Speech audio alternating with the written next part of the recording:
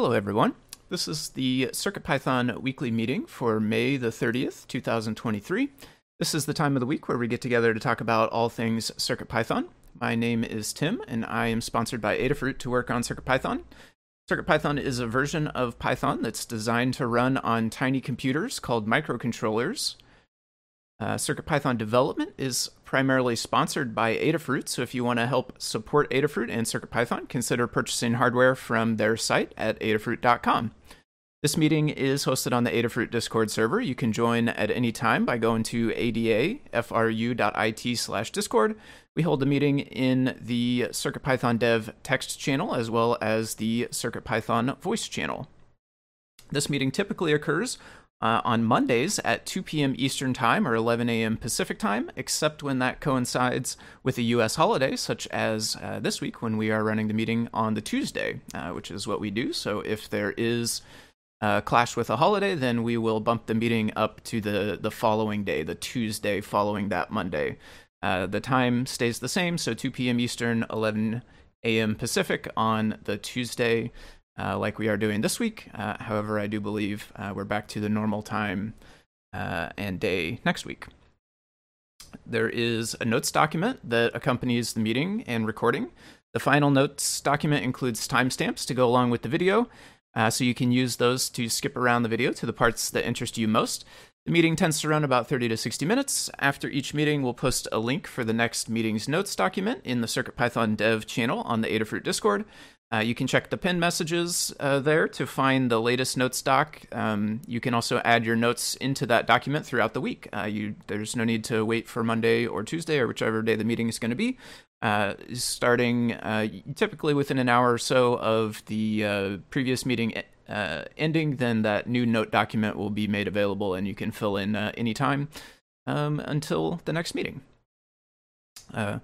Speaking of the meeting, it will be held in 5 parts. The first part of the meeting is going to be community news. This is a look at all things CircuitPython and Python on hardware in the community. It's a preview of the Python for Microcontrollers newsletter. However, as the newsletter does, ship, so to speak, on Tuesdays, it's not so much of a preview this week, but a look at the newsletter that came out today.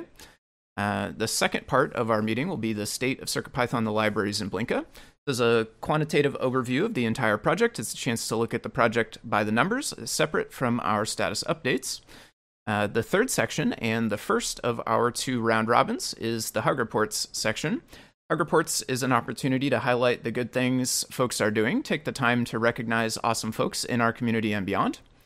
The fourth part of the meeting and the second of the round robin sections is the status updates section. In status updates, it's an opportunity for us to report on what we've been up to. You can take a couple of minutes to talk about what you've been doing in the week since the last meeting and tell us what you'll be up to over the next week until the next meeting. The fifth and final section is In the Weeds. In the Weeds is an opportunity for more long-form discussion. These discussions can come out of items in the status updates, or they can be things identified ahead of time as too long for status updates. So that covers how the meeting will go. So with that, I will scroll us down to community news, take a timestamp, and start us on the community news. So first item this week is there were 2 new versions of CircuitPython released. The CircuitPython team simultaneously released CircuitPython 8.1.0 and a new beta, 8.2.0 beta 0. 8.1.0 remains unchanged from the 8.1.0 release candidate reported last week, and 8.2.0 beta 0 incorporates some interesting new features, such as continued enhancement of synth.io, as well as alarm.sleep memory for the RP2040 port. There are links here to the Adafruit blog, as well as the release page on GitHub, if anybody is interested in those things. Next up is Microsoft Device Script for programming microcontrollers. Microsoft has quietly released a technical preview of Device Script. It brings a professional TypeScript developer experience to low-resource microcontroller-based devices. Device Script is compiled to a custom VM bytecode, which can run in very constrained environments. It uses Visual Studio Code extension to make integrated development environment with full debugging. So this is a new way that Microsoft has published for being able to write programs for your microcontroller. We're all, of course, very used to writing Python programs for our microcontrollers, but Microsoft has released this project to allow you to write TypeScript, which is interesting. So if folks are familiar with TypeScript and want to give that a try, there is a link here to GitHub to check that out. And then next up in the news this week is the project of the week, which was a handheld LoRa messenger using the Wio terminal. This is a handy LoRa messenger. It's built using a Wio terminal with a QWERTY keyboard. The keyboard matrix is scanned by GPIO with the software written in CircuitPython. There are links here to Twitter, Instagram, Tindy, and YouTube if you'd like to learn more about this neat little handheld messaging device. And so with that, I will tell you a bit more about the newsletter generally. So all of these items came from the CircuitPython weekly newsletter, which is a CircuitPython community-run newsletter that's emailed every Tuesday. The complete archives of that newsletter are available on adafruitdaily.com. It highlights the latest Python on hardware-related news from around the web, including CircuitPython, Python, and MicroPython developments. To contribute your own news or project, you can edit next week's draft on GitHub, which is linked here in the notes document. There is a repository for the newsletter, and you can find the drafts folder inside there, and they're all just dated files inside there. So you can find the one for the upcoming date and then edit that to add your news item or project. Another thing that you can do if GitHub is a little bit beyond your capabilities, that's okay as well. You can also just tag a tweet with hashtag CircuitPython on Twitter, or you can simply email to cpnews@adafruit.com. So next up, we will get into the state of CircuitPython, the libraries, and Blinka.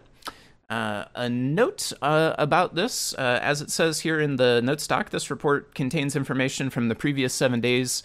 Any changes, such as PRs or issues or anything that's been merged, etc., that were made today are not included in this report. And the reason why I wanted to mention that today in particular, of course, we are having the meeting on Tuesday where we normally do Monday, which means that it has actually been 8 days since we last read the stats, which means that there is actually 1 day worth of stats that fell through the cracks, so to speak. So if anyone's interested, the report is still there. You can go find yesterday's report if you would like. But I just wanted to mention that because it was the bounced week where we're doing the meeting on Tuesday, we do have a bit of stats that are not going to be represented in here, but we, of course, appreciate all of the people who made those contributions nonetheless. So for overall section this week, we had 51 pull requests merged from 16 authors.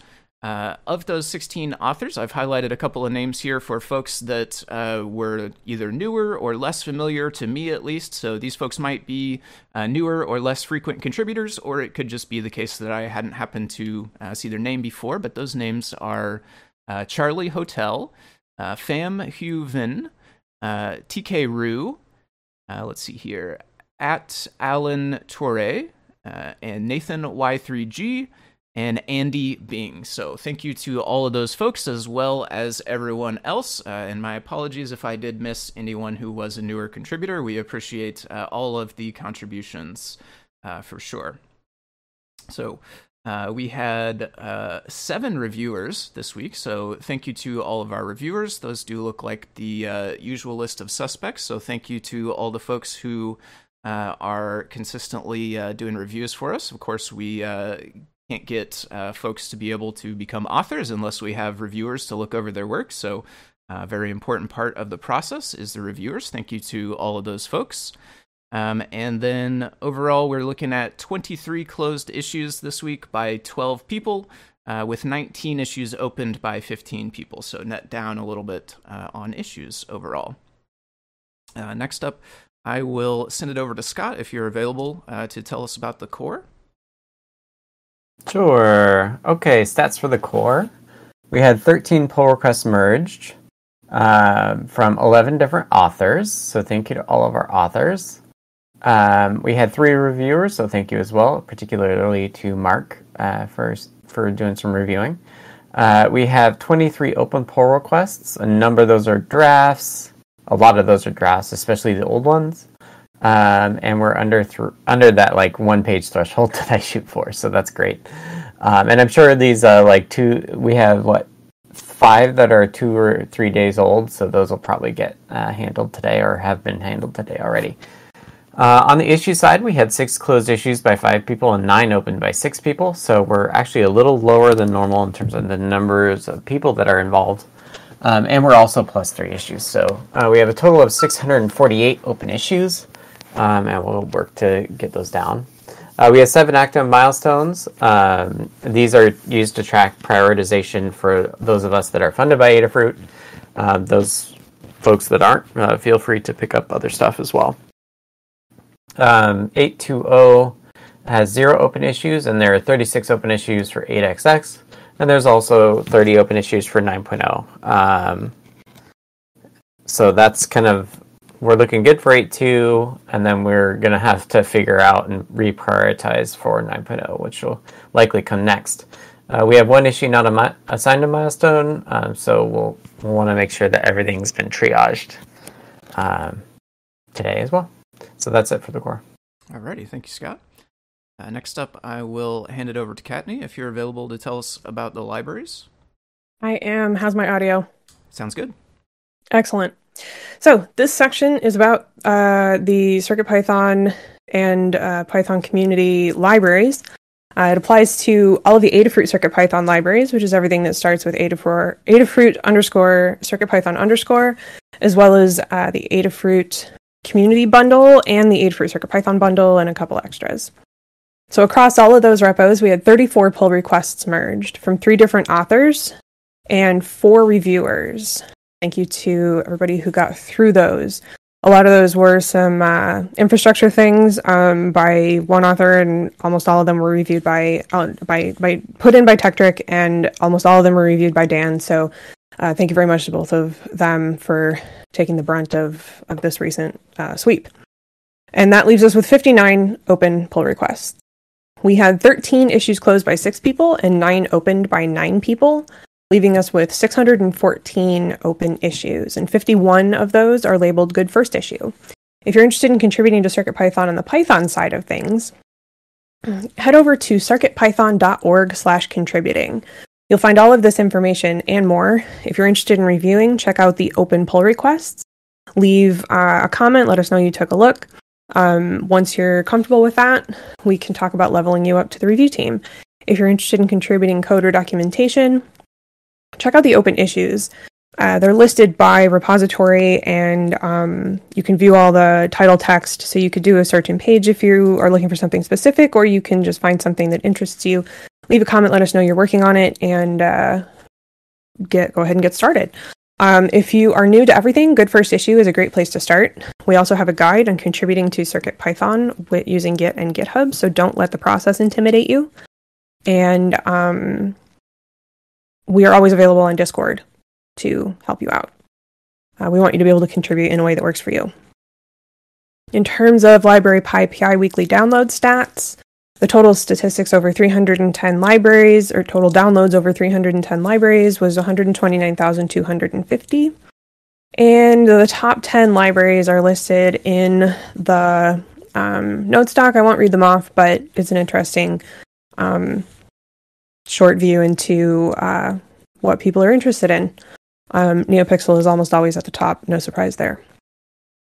Library updates in the last 7 days. We had 1 new library, CircuitPython _NAU 7802. That was a transfer from the community bundle to Adafruit because we want to be able to support it, and the author did not want to continue to do so. So we shifted it around and got it to a place where it'll remain up to date. And we had a few updated libraries that I will not read off. That's where we are with the libraries. Excellent. Thank you, Katney. Next up, I will send it over to Maker Melissa to tell us about Blinka, if you're available, Melissa. I am. So Blinka is our CircuitPython compatibility layer for MicroPython, Raspberry Pi, and other single-board computers. This week we had 4 pull requests merged by 3 authors and 1 reviewer. There are currently 3 open pull requests amongst all the repositories. There were 4 closed issues by 3 people and 1 open by 1 person, leaving a net of 96 open issues. There were 12,891 PyPI downloads in the last week, 7,513 PyWheels downloads in the last month, and we are at 119 supported boards. And that's it. Right, thanks, Melissa. Next up, we'll be getting into the Hug Reports section. Hug Reports is a chance to highlight folks in the CircuitPython community and beyond for doing awesome things. I'll get us started, and then we'll go down the list alphabetically to give everyone a chance to participate. If you're text only or missing the meeting, then I'll read the notes for you once we get to your turn. So I will kick us off. Let me get a timestamp here. Right there.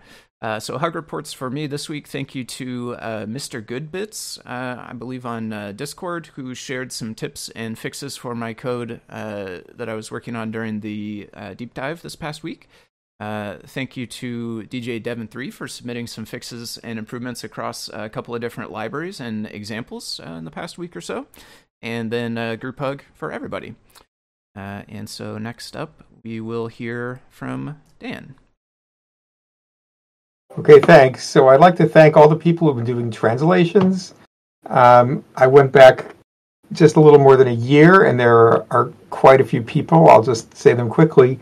AGS 256, Alvaro, Andy Bing, Atalantor, Bergdahl, Bill 88T, Boran Roni, Shamaloon, Senji Zhao, Electric Algorithm, FabF, J Posada 2020, Hexstat, Lee Apple, Lisan00, Neradoc, Pixel Clay, Santis, Sonuros, Tawez, URFDVW, Uruncia Yabend, W, Tuamura, and Utaro.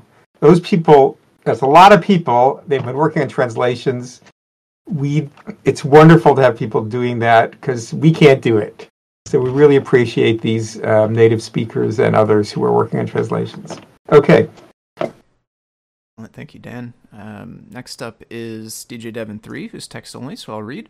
DJ Devon has Hug Reports for @Venture and @LPekinen for helping with a PWM function for controlling a 4-pin RGB LED over BLE with the Adafruit Connect app. DJ Devon also has Hug Report for Neradoc for letting me know I was using the wrong SSD 1306 library, and also a Hug Report for C. Grover for the Cedar Grove Itsy Bitsy Breadboard Adapter PCB. And so with that, I will send it over to Jeff next.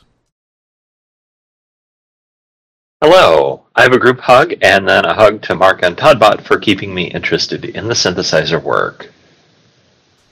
Thank you, Jeff. Next up is Katney. I have got a group hug for this week. Awesome. Thank you, Katney. Next up is Maker Melissa. I have a group hug for this week as well. All right, Melissa. Next up is Michael Pocusa, who's not present, so I'll read. Michael has a hug report for me, Foamy Guy, for extensive testing and reviewing the PR for Adafruit HTTP server library. And Michael also has hug reports for Neradoc and Holiday Hero for discussion about implementing a templating engine into Adafruit HTTP server. And next up is Scott. Hello. First, a hug to TK Roo for 2 board deaths and now a CircuitPython.org templating experiment.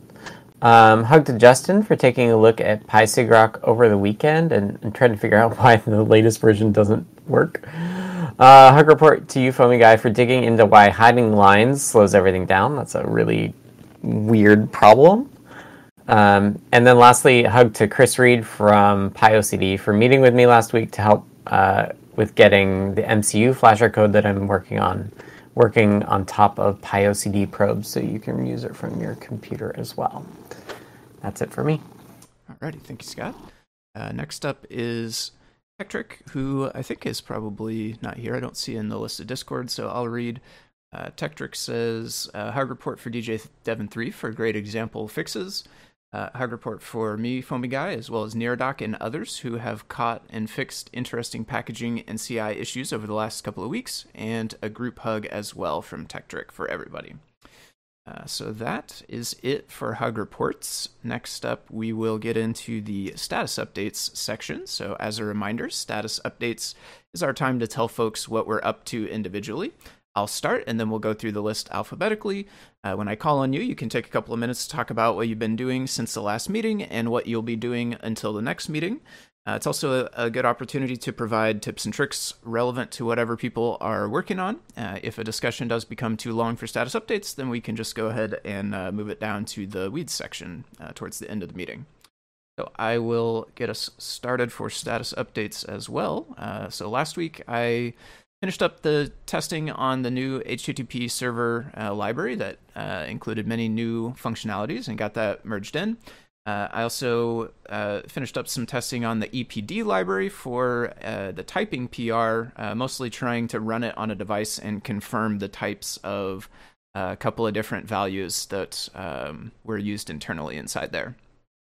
I started investigating an issue in Display.io in the core that's causing hidden elements to take extra time to render, which I notice now I did not write a complete sentence about, but that's what that is. If you have lines that are hidden, it makes the display refresh really, really slow, even compared to the same lines that are visible, which seems odd. So I started looking into that, learned a little bit about it, but definitely need to keep going a bit further to find the actual meat of it. Over the past weekend, I did enjoy a bit of time off over the long weekend, which included taking a short day trip with my wife over to the next town over to see a concert. However, before hitting the road, I did whip out the Matrix portal and got a script on there to scroll the logo of the bands that I was interested in, which was a fun little thing to do to hype myself up. Over that weekend as well, I also have polished up, finished some documentation, or maybe let's say started some documentation, and published the initial version of a library called, somewhat unimaginatively, CircuitPython RGB LED HTTP server, which is basically an API that allows you to interact with neopixels and dot stars via HTTP requests. So you run this on your CircuitPython device, you have your LEDs hooked up to that, and then from other devices on your network, you can instantiate the strips and turn them to different colors and play animations and do all of that same kind of stuff. For this week, I have been circling back to some of the typing PRs that went in around the time of PyCon, but haven't had any action since then, to see what I can do to get them moving forward. And then I also intend to dig a bit more on that Display.io issue. That's what I have got for my status updates. Next up, we will hear from Dan. Okay, so last week I made releases for CircuitPython 8.10 Final, and a couple days after that for 8.2.0 Beta 0. So we're well caught up. 8.2.0 Beta 0 has a lot of Synth.io changes in it. There's still a little bit of work going on Synth.io, but the API, I think, is relatively stable now, so please try it out. I got this idea after getting frustrated about how long it takes to run make fetch submodules to try to make that be port specific, and originally thought it might be automatic. I'm not so sure that's a good idea right now, and I'll talk about this in the weeds, but I still think it's a good idea to make it port specific if possible. For 9.0, I've started re-reviewing Greg Neverov's async.io port from CPython, and I will start merging in the version 1.19.1 from MicroPython, and then we're going to do v1.20. Jeff will probably do that. So we can catch up to MicroPython's changes and bug fixes. Okay, that's it. All right, thanks, Dan. Next up is DJ Devin, who's text only, so I'll read. DJ Devin says, submitted some quick PRs to fix outdated syntax in the SSD 1306 and PCA 9548 examples within the libraries.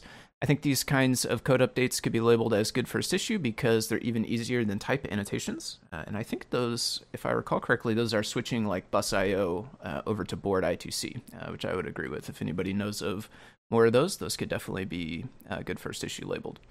Finished a rechargeable RGB LED candle powered by an Itsy Bitsy NRF 52840. The Itsy Bitsy does not have battery capability until you put Cedar Grove's Itsy Bitsy breadboard adapter on it. It uses BLE with the Adafruit Connect app to change the color of a single 4-pin RGB LED. DJ Devon added flicker, pulse, and rainbow. Didn't use any animations libraries. The PWM animations are coded from scratch, which I am quite proud of. People having issues running a Pi Pico with an SSD 1306 display and multiple I2C sensors is an issue I see come up regularly in the Help With CircuitPython channel. DJ Devon has created a basic example and will be submitting it to the examples in the library. User Timex40 on Reddit is having a hard time getting OpenSky Networks API authentication working with CircuitPython. Yes, Adafruit has a subreddit. The API tracks a single transponder or all transponders in a geographic area for multiple of commercial aircraft types. I jumped right on it, and within a day created 3 API examples for Adafruit request library. There are rate limits and daily limits. You get 100 calls per day if you're unauthenticated, and 4,000 calls per day if you are authenticated. To use the authenticated version, simply sign up for the website and provide your username and password in the settings toml file. And so next up, I will pass it over to Jeff. Hello. I'm right this moment trying to debug the problem with audio filtering, so I need to find our notes document here. Bear with me for a second. So, I'm doing more SynthIO work as I just let slip. We merged a great pile of stuff last week, but one thing that kind of diverges from what I implemented to what our community wants is in audio filtering. So when you want to do a high pass or a low pass or a band pass filter, I used an inappropriate technology, so I'm trying now to adapt it to what I think is better suited, which is a filtering methodology called biquads. And that, if I can get it going, will work on a per note basis. So each distinct note or sound will be able to have a different frequency filter applied to it. And outside of CircuitPython, I'm working on a project to do a fully self-contained CPM emulator. We use the the DVI feather to show your output on the display, and the USB host feather so that you can attach a keyboard to it. And inside will be like a 1980s CPM environment that's literally running those old programs. I've been working with the USB host feather today in Arduino, and it works pretty slick. I hope someday we get that working in CircuitPython, but that's not what I'm taking on right now. Anyway, that's up with me. Thank you. Alrighty, thanks, Jeff. Next up is Jose David, who's missing the meeting, so I'll read. Jose says, take advantage of some free time to catch up with some of the recent Foamy Guys streams. They inspired me to work in a simulation library for the HT16K33. It currently works with the 8x8 matrix and the 7x4 segments, as well as the 14x4 segments with similar code to the CircuitPython HT16K33 library. There is a link here in the doc if anybody would like to check out that new library that Jose worked on. The other item that Jose has here in status updates worked in the Scale library. This was a library that Jose created a long time ago, but it's now been updated and added to the community bundle and showed the capabilities in Discord Show and Tell channel. So that's pretty cool. Thank you to Jose for filling those in the notes doc. Next up is Katney. All right, so last week published the Canary Nightlight Guide. Really excited about that. Ran into a ton of issues getting it going in the first place because there's some issues with whatever I was writing for my code in the ESP32S2. The S3 worked perfectly, so luckily I had help from Jeff to figure that out, and so on and so forth. And, multiple times figured out the code needed to be refactored and so on. And it was a very welcome conclusion to have that done and working. I was off Thursday through today, and late Wednesday I picked up the RP2040 DVI Feather Guide. I'd started that a while ago, and then it got bumped priority-wise by other things. And then obviously I was not working. So this week I will be finishing up the Feather DVI guide. Was actually much further along than I thought it was, which is excellent. Thank you, past me. And then the next step is the Chalk NeoKey breakout guide and the TRS Jack breakout guide. The NeoKey guide will have code examples, etc. The TRS Jack guide is simply pinouts and schematic, etc. So not much going on with it other than using it. No code needed, and that's probably what I'm working on this week. There's a bunch of other stuff on my list, but at least for the next 2 days, that is my stuff in order. That's what I've got. All right, thank you, Kattni. Next up is Maker Melissa. Hello. Let's see. Last week I finished up the Magic Storybook project guide that I collaborated on with Aaron. The guide is now live. I fixed an issue with the CircuitPython code editor that was preventing text highlighting from working properly, and I updated the Raspberry Pi ST7789 kernel display driver to work with the correct offsets for the 1.14-inch display. This week I'm continuing looking at the Raspberry Pi installer script display issues. Then I'll check out some of the Blinka/platform detect pull requests and issues. I'll take a look at some of the CircuitPython.org and code editor issues as well, and I'll possibly be updating the Matrix portal library. And that's where I'm at. Excellent. Thank you, Melissa. Next up is Scott. Hello. Okay, so I added SPI support to the Pirate code and got it working with FlashROM, which is a cool tool. It's usually used for like motherboard chipsets, I think. It's an easy way to dump the contents of an external flash. So I just had like a Metro and I just connected reset so that the MCU wouldn't start, and then clipped onto the flash chip and was able to copy the contents off. So that was pretty neat. I circle back to polishing the MCU flasher code. The CMD21 works. The 51 works sometimes, but other times it doesn't, and it works. It's pretty bad. I need to poke at it some more and figure out what the J-Link is doing differently, because it seems to work still. And I need to test the NRF52, but I don't actually expect any issues with that.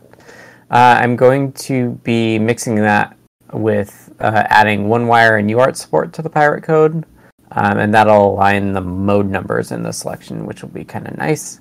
I did briefly try TAC's TinyUSB host changes for the IMXRT, but I didn't have much luck, and it can be really frustrating debugging that, so I just didn't do it yet. So that's kind of on my longer to-do list. Something that's been on my mind a lot, inspired by Jeff, that I mentioned before the meeting, was I've been thinking about like modular synthesis like Eurorack really is somewhat interesting to me, but it's pretty expensive to get into. Like even just a mount for your modules is like a case is like $100+, which I just think is kind of absurd. So I've been thinking about separating the how you interact with it part from the actual audio generation, and I think that Jeff's stuff is really interesting. So I was thinking about making these mini synth modules that mirror the classes in SynthIO that Jeff has added, and then that would allow you to like use it like a physical synth, but in reality all you're doing is like changing the structure of the SynthIO classes under the hood in CircuitPython. So I thought that'd be cool, and it would be hopefully a lower cost way to get into modular synthesis. So I've been thinking about that as well. And that's PCB design and all those sorts of fun things too.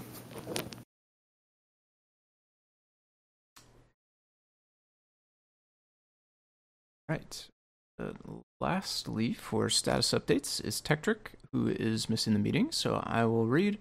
Tektrick says, last week, applied the jQuery and Pylint patch to all the libraries, updated the build CI to run PyTest, and switch all libraries with tests to use PyTest, added the ability for a couple repos to build wheels for download from PyPy, started creating a build CI check to verify if libraries are correctly labeled as modules or packages.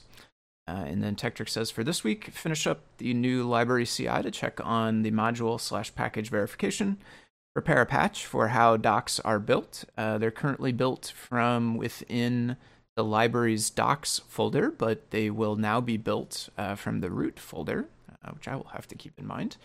And then the last thing Tektrick says is catch up on a few PR reviews. And that is it for status updates. So the fifth and final section of our meeting is in the weeds. Let me take the top timestamp for that.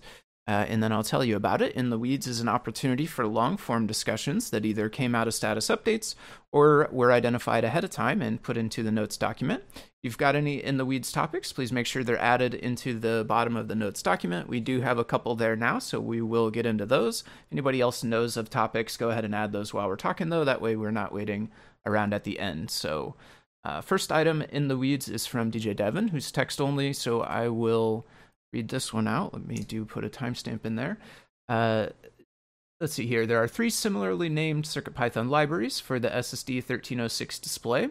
This cost DJ Devon some time using the wrong library. It worked right up to the point of using display.show and then through errors. If it fooled me, it definitely could fool someone else.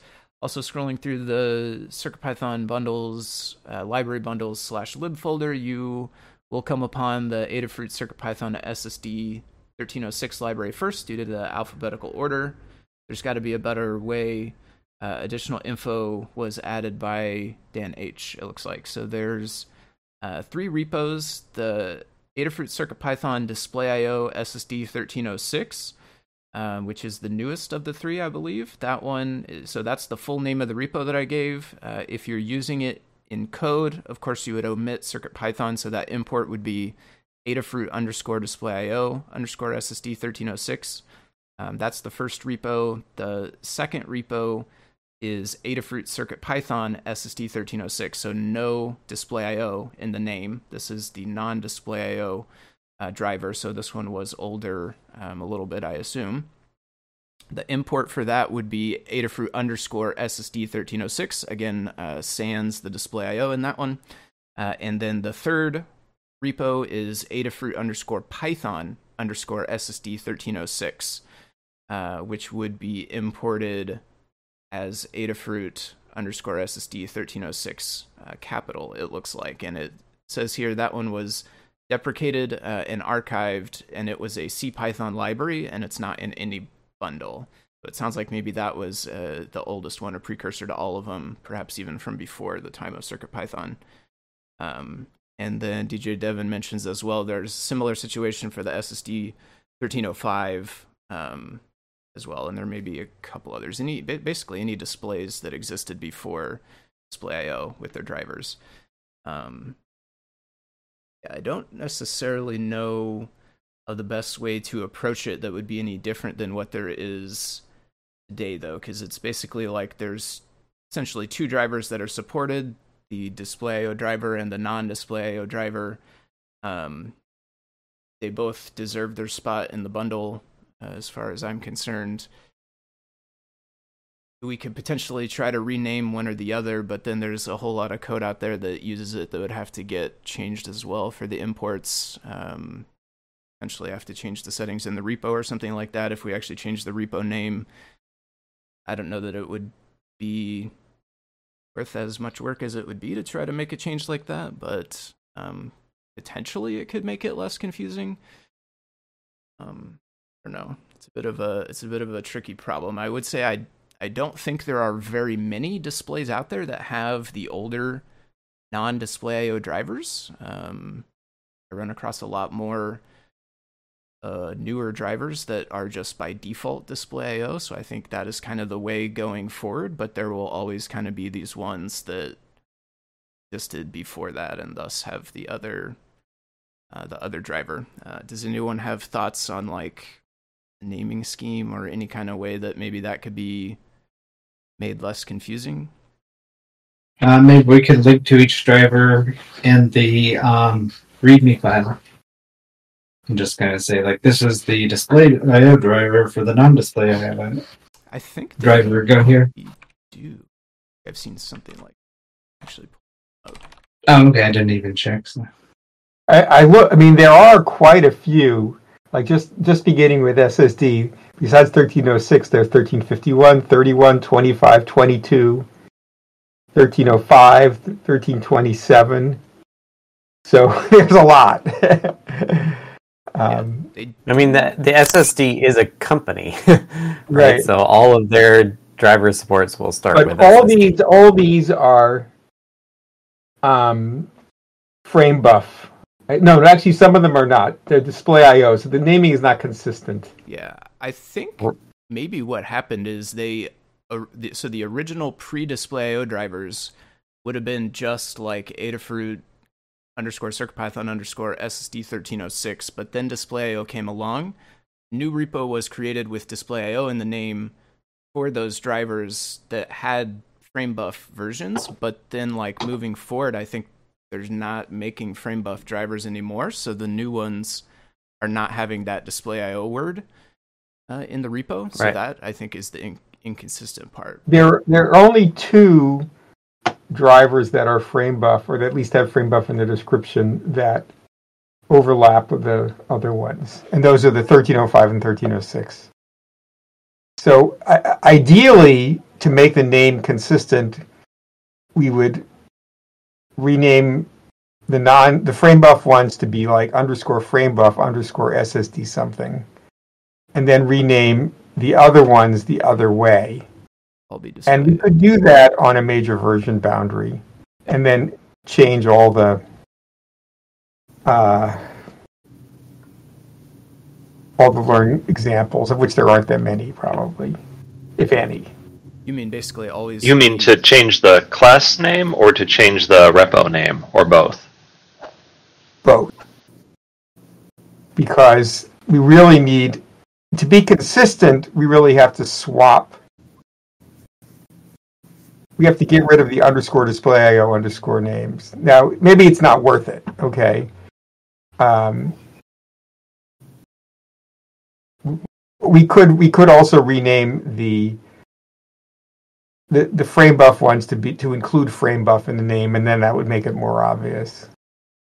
So there's sort of like two steps here. One is to add frame buff and deprecate the old name, and the other is to really almost swap the names, or make the display I/O one be the name without any modifier. Yeah, which I think is how it is on the newer displays. It is. Right. Yeah. I think adding frame buff to the old ones is probably, in my mind, the thing that might help the most, because that would make it so that when you see the name of the library, if it has frame buff in it, then it's the old driver, and if it doesn't, then it's the new driver, and you know it will be display I/O whether it does or doesn't have display I/O. Although it would be good potentially to be consistent as well and go add display I/O to the ones that are missing it. But I think even just doing frame buff on those ones would probably help out quite a bit in my mind. Right, and I've noticed this. DJ Devin's not the only person. Like, I've helped a number of people who had this problem, and I myself was confused, or I had to ask, which driver do you mean, and stuff like that. So I think it's worth at least doing the renaming of the frame buff ones to include frame buff in the name. So maybe we can start. I think the danger of renaming anything is that you break existing guides and libraries that use it. Yeah, but it's easy to fix the guides. So, and GitHub puts in a redirect automatically when you rename. Yeah. So why don't we when DJ Devon is back online, you can ask them about what sounds good. I mean, Caddy, do you have any particular thoughts about this? Not really. Most of what you folks are saying is the things I would also consider. Above all, I want consistency in some form. But what that consistency should be for this particular situation is I think the thing we need to make a decision on, because I don't really have a suggestion for that part of it. So maybe after the meeting, like I won't pursue this. Like maybe I'll just see what is in the what's in the Learn guides. Okay. And see how much work it would be to change that, and I can report back in the channel. That would be good. I think that's an important piece. Yeah. I mean, we do obviously have folks who can be assigned that to do it, but it's important for us to consider, like, is that worth the time, and how much time would it take, and so on. So I think that's a good next step, is to figure out how much work it would be to actually change all this, and then start making decisions about whether to change it. Yeah. All right, I'll do that. Okay. Worth mentioning as well, I think Jeff put in the chat here, kind of with regards to one of the other things DJ Dev mentioned, which was that it was not obvious that he had the wrong library until kind of like the very end. All the code was written, he ran it, and it gave this potentially cryptic error, which says like function takes one argument, but two are given, basically because show in the frame buff driver is not expecting any arguments, but show in the display IO driver is expecting either a group or a tile grid. Jeff leaves us with the question, could we add specific error handling to show that it has a more useful error? I think that's also probably a really good idea that would help on those frame buff drivers. They could check if you pass them a group or a tile grid, potentially without importing display IO somehow, probably would be best. But they can't check that then, yeah, because. Or, I mean, really, it could check if you pass it anything, I suppose. Right. Even a dummy second argument, and then it would complain. Something like that, I think, would probably be a good idea as well for the errors, because it does, if we leave somebody a breadcrumb there, I think that helps make it less confusing overall as well. Whereas right now, like... Show is going to go away in 900. What was that? Show is going to go away. IO... Display.show is going to go away. It's using the property now as well. Yeah, that's we encourage people to use the property. So, right, this would be only for a short period of time. Yeah, that's true. Which you can assign an unexpected property of a Python class. So that's an error. You'd assign the property, and then nothing would happen. So that'll actually be a worse head scratcher. It's like the display initialized and nothing showed. I assigned my group to the root group property, or whatever it's called, and I got nothing. So part of this would be also adding a setter that always rejects setting that property to the frame buffer classes. Basically making those... So let me see about renaming them first, because that would solve the problem more obviously. Yeah. Okay. All right. Anybody else have thoughts or ideas on that one? Jump to the next one. I will pass it over then to Dan for the next item. Okay. So this is really a kind of a build. When you clone the repo and then you want to get the submodules, the CircuitPython repo, you do make fetch submodules at the top level. Make fetch submodules, plural. And it's been somewhat slow. It's really a lot slower now. First, because of the Broadcom port, because there's this Broadcom firmware repo that is huge. And in fact, that's kind of why we added fetch submodules instead of just telling people to use the appropriate git command, because it would fetch all of this 10 gigabyte module, which is kind of ridiculous and took forever. And then also the Scilabs port has some large submodules now too, which is a problem. So even though we've kind of optimized that either by using partial clones or by using depth 1, it still takes minutes, even if you have a fast internet connection. So I'd kind of like if there was a port-specific fetch in each port's makefile. So if you went into, say, the AtmelsAMD port, you could type make fetch port submodules or something like that, and it would fetch the ones just for that port. And I've been looking about how to automate that. I mean, there are two issues about automating it. One is, which submodules do you fetch? And that the answer to that is maybe we should just have a list, but then you have to update it. Or maybe we should use directories, because everything in lib you may as well fetch. And everything in ports, name of the port, you might fetch, but you're not going to fetch a different port submodules in a particular port. And the other thing about automating is, should it be something that's done so automatically that it happens when you type make and you're making a board? And that's possible too. It's really slow to do that if you do git submodule update minus init. That's like doing it for all the submodules takes also like 30 seconds, which is kind of ridiculous. So you don't want to do that because it does a lot of work for each submodule. Git submodule status, if you want to try that, you'll notice that it prints something in the first column. It prints a space if the submodule is fine. It prints a minus if it's never been fetched, which you probably haven't seen. And it prints a plus if it's like off, if it's at the wrong commit. So I started writing a tool to parse that. Originally I started writing it in Shell, and that was a waste of time. So then I started writing it in Python.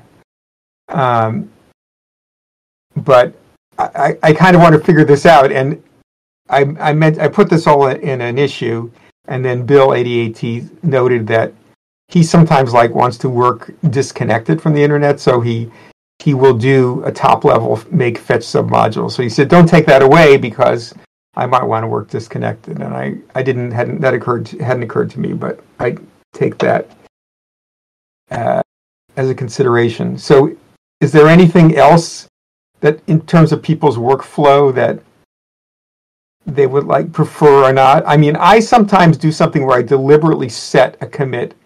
I set a submodule to a different commit than the quote official one in order to do some debugging or something. And if the make target tried to reset it every time, I might get kind of annoyed about that. So that's why I was thinking about maybe not automating that part.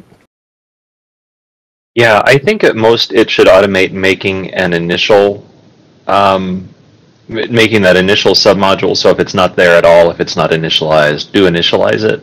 Yeah, I think that would be fine. But to ever change it without my specific permission, I think is likely to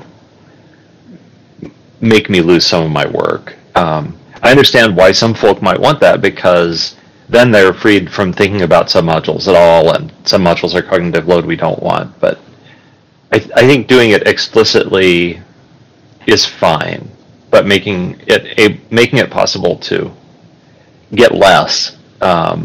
Another thing that we have is we have the scripts that the CI uses, which are those in tools. Don't those also make some choices about what submodules to initialize depending on what is being done?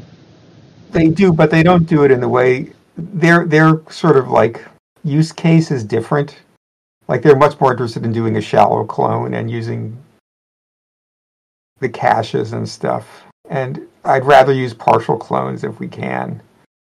I'll look at those scripts. They're sort of a lot more complicated, and I'm not sure if they're as applicable. But I'll look at those. It would be nice if when we were all done, there was just one set, and if you create, for instance, better makefile rules, maybe those could be used from the CI process. But I'm not totally familiar with what the CI process is trying to do there either. Yeah, and it uses a kind of a different technique for figuring that stuff out, which may be better or worse. I'm not sure. The other thing is that this git submodule status function, which is actually really useful, it only prints things in a human readable format, which is kind of annoying. You can't get that information easily. otherwise. But I could print a warning, like if your submodules are off. Maybe this is a nice solution.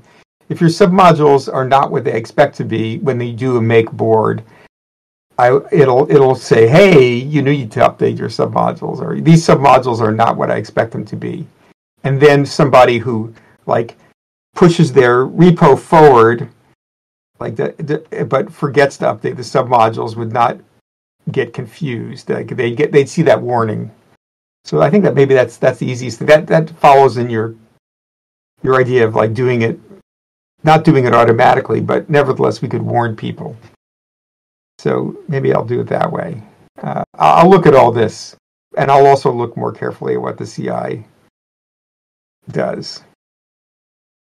It's I appreciate you looking into this, Dan. What? Yeah, it's really not. I appreciate you looking into it. Thank you. It's really not. Submodules are not. There's a lot. They could be a lot nicer to use than they are. I guess is what to say. Even git submodule for each. It only does for each over the submodules that have already been initted. It skips the ones that haven't been initted, so that's another complication. So you have to parse which submodules there are manually. So, if you're doing Git, there's usually the porcelain flag. Porcelain is I want to script it, and it's fragile, so they call it porcelain. Yeah, but but it doesn't have those. But submodule doesn't do that. It doesn't have porcelain flags. Yeah, I didn't know. Yeah, I'll look more carefully though at that. But it's not in the documentation, at least what I want. So I'm ending up. It turns out if you use git config, it can parse the .git modules file because it's a standard format, and you can actually extract things from it. But it doesn't. There's no JSON output or anything like that. All right, I'll stop talking about this because it's even more in the weeds. The weeds are very tall here. But thanks for everybody's ideas about this. I've been really liking how much faster fetch submodules is now. Anyway, so. It is nice. Yeah, it is. I would definitely appreciate any possible improvements on that. Okay. I don't do it very often, and so when I do, it's just I go do other things. Yeah, right. All right. It's much worse for those who don't do it regularly than for those who do, which is weird. So we don't think about it as much. And if you have a slow internet connection, it's like go eat lunch. Yeah. So. Okay. All right, thanks, Dan, and everybody else for that conversation. That will get us to the end of In the Weeds, so I'll go on with the wrap-up. Just a reminder for everyone, this has been the CircuitPython weekly meeting for May the 30th, 2023. Thank you to everyone who participated. Again, if you'd like to support Adafruit and CircuitPython, and those of us that work on CircuitPython, consider purchasing hardware from the Adafruit shop at adafruit.com. The video of this meeting will be released on YouTube at youtube.com/Adafruit, and the podcast will be available under on major podcast services. It will also be featured in the Python for Microcontroller newsletter. Visit adafruitdaily.com to subscribe to that. The next meeting will be at the normal time on Monday next week at 2 p.m. Eastern, 11 a.m. Pacific. This meeting is held on the Adafruit Discord, which you can join at adafru.it/discord. You do need to have the CircuitPythonistas role if you would like to speak during the meeting. So if that is something you'd like to do and you don't already have that role, just ask us for it. But with that, that's going to do it for today. So thanks again, everybody, and we hope to see you all next week. Thanks, everyone.